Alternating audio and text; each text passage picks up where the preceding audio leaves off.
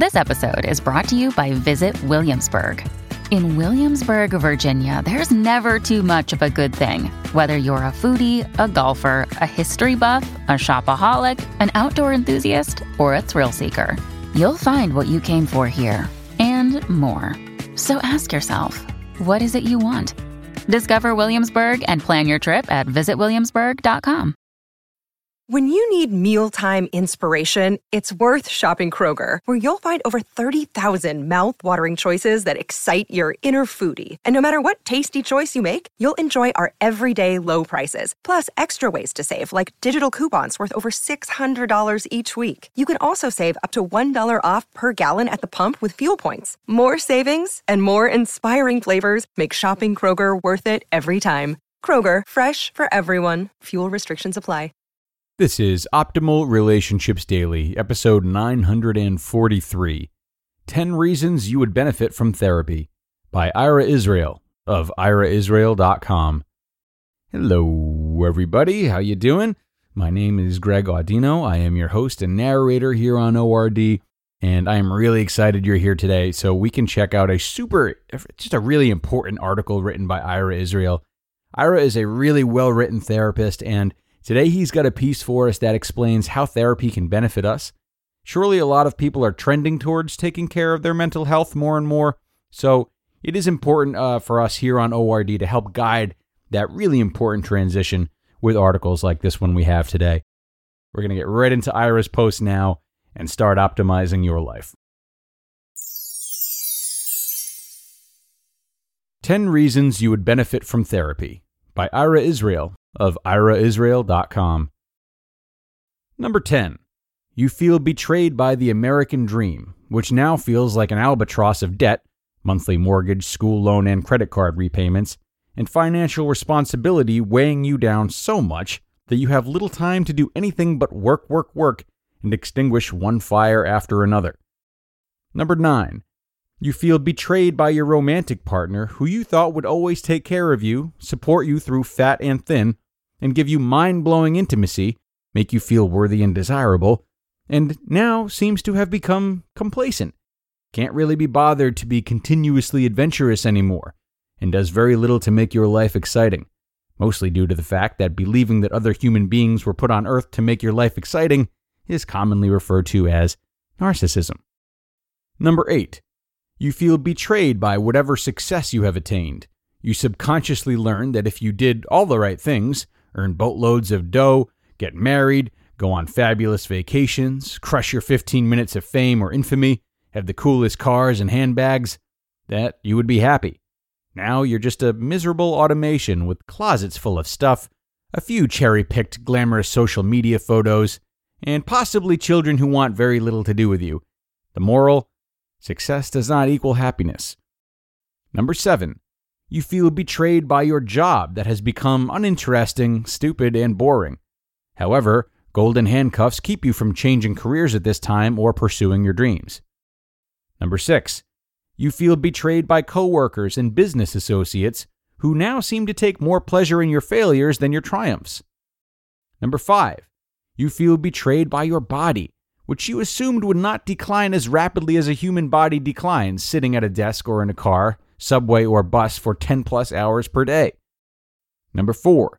You feel betrayed by your health, which seems to take tremendous effort, supplements, juices made of dirt, pharmaceuticals, diets, exercise, tofu, and sleep to preclude myriad illnesses. Number 3. You feel betrayed by your government, which is primarily evident to you via taxes and parking tickets, and secondarily in hourly news feeds documenting its jaw-dropping inanity. Number 2. You feel betrayed by your friends and family members for loving you because you are so gosh darn positive, feeling compelled to perpetually put your best foot forward in fear of other people abandoning you because you exhibit a wider than acceptable bandwidth of human emotions, such as grief, for instance. And number 1, you feel betrayed by your parents for loving you conditionally, because you learned how to use toilets and utensils, not simultaneously, learned how to speak a language, learned how to dress yourself, learned how to compete for good grades, learned how to compete at sports, learned how to behave correctly, learned how to have a good, well-paying job, that enabled you to occasionally snag an attractive partner, etc., when all you really ever wanted was to be loved for being you and being alive. Dancing through hoops like a carnival bear has grown tiresome. You do not want to have to prove anything to anyone anymore.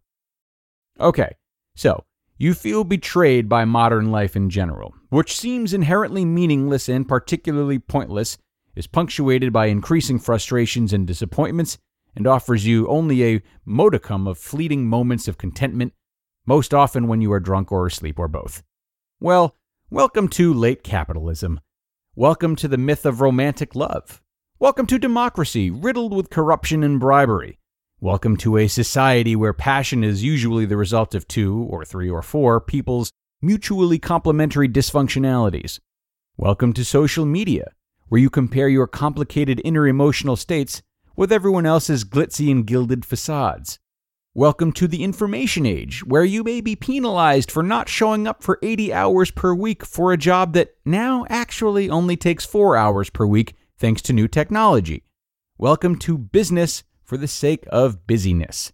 Welcome to disenfranchisement. Welcome to alienation. Welcome to unrootedness. Welcome to modern medicine, where everyone suffers from myriad afflictions that can only be remedied by the latest and greatest pharmaceuticals. Welcome to modern banking, where corporations spend most of their time trying to keep you in debt. Welcome to our highly competitive educational system that teaches that every class has 1 winner and 40 losers.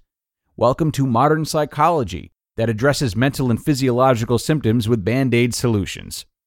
Because it is distinctly possible that many of the aforementioned instances of feelings of betrayal later in life could be reopenings of a primal abandonment wound resulting from being individuated too abruptly, as we do under the scientific, what doesn't kill the little bugger makes it stronger paradigm of churning babies into productive members of society as quickly as possible. This often results in those intensely productive widget builders, suicidal gymnasts, extreme sportists, keyboard zappers, and screen swipers having insecure attachment dynamics, always feeling not good enough, that they will only be happy when they accomplish X, when they summit the next peak, when Bitcoin hits $500,000, that they are essentially unwhole, imperfect, and that there is perpetually something wrong with them that will be righted when, if only. So, how might you benefit from psychotherapy?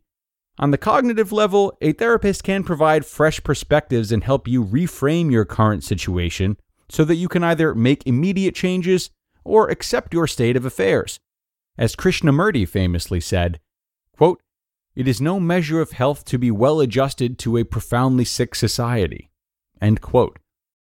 On an emotional level, a therapist can support your authentic desires so that you do not feel like a fraud, an imposter, or a dancing bear about to be whipped for not performing up to the absurd measures of success that popular culture, advertising, has indoctrinated you into believing as gospel. In short, therapists model authenticity and help, inspire, and support you to be your highest and most authentic self in every situation, or at least when possible given the circumstances.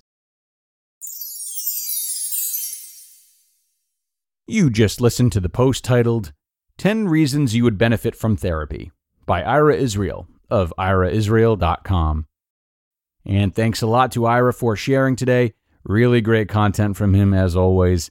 You know, I think what's so effective about this post is the subtlety with which it encourages readers to contemplate just how much meaning they've brought into their lives outside of the expectations we've created and unsurprisingly been let down by.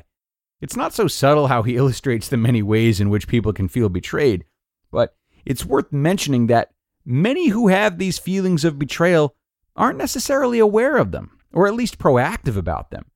This post is like a form of therapy in itself, in that it offers us a chance to reflect on what aspects of society we've obeyed and given ourselves over to in exchange for what we think will be happiness. It reminds us of how we may have detached from our inner worlds and instead bought into systems that somehow promised us something. Should that be the case, it's very easy for self-hatred to develop on a deep level, and exploring that is an essential part of reclaiming one's agency, and therapy is the place to do it best. So, thanks to Ira for what I feel is Very important material, and thanks to you guys for staying with this post and hopefully being willing to check in with yourselves about what you've maybe chosen to believe in under false pretenses. Time to get out of here for now, but do come on back tomorrow as we start the parenting leg of the week and check out some great tips to build those relationships. I'll see you all there, where your optimal life awaits.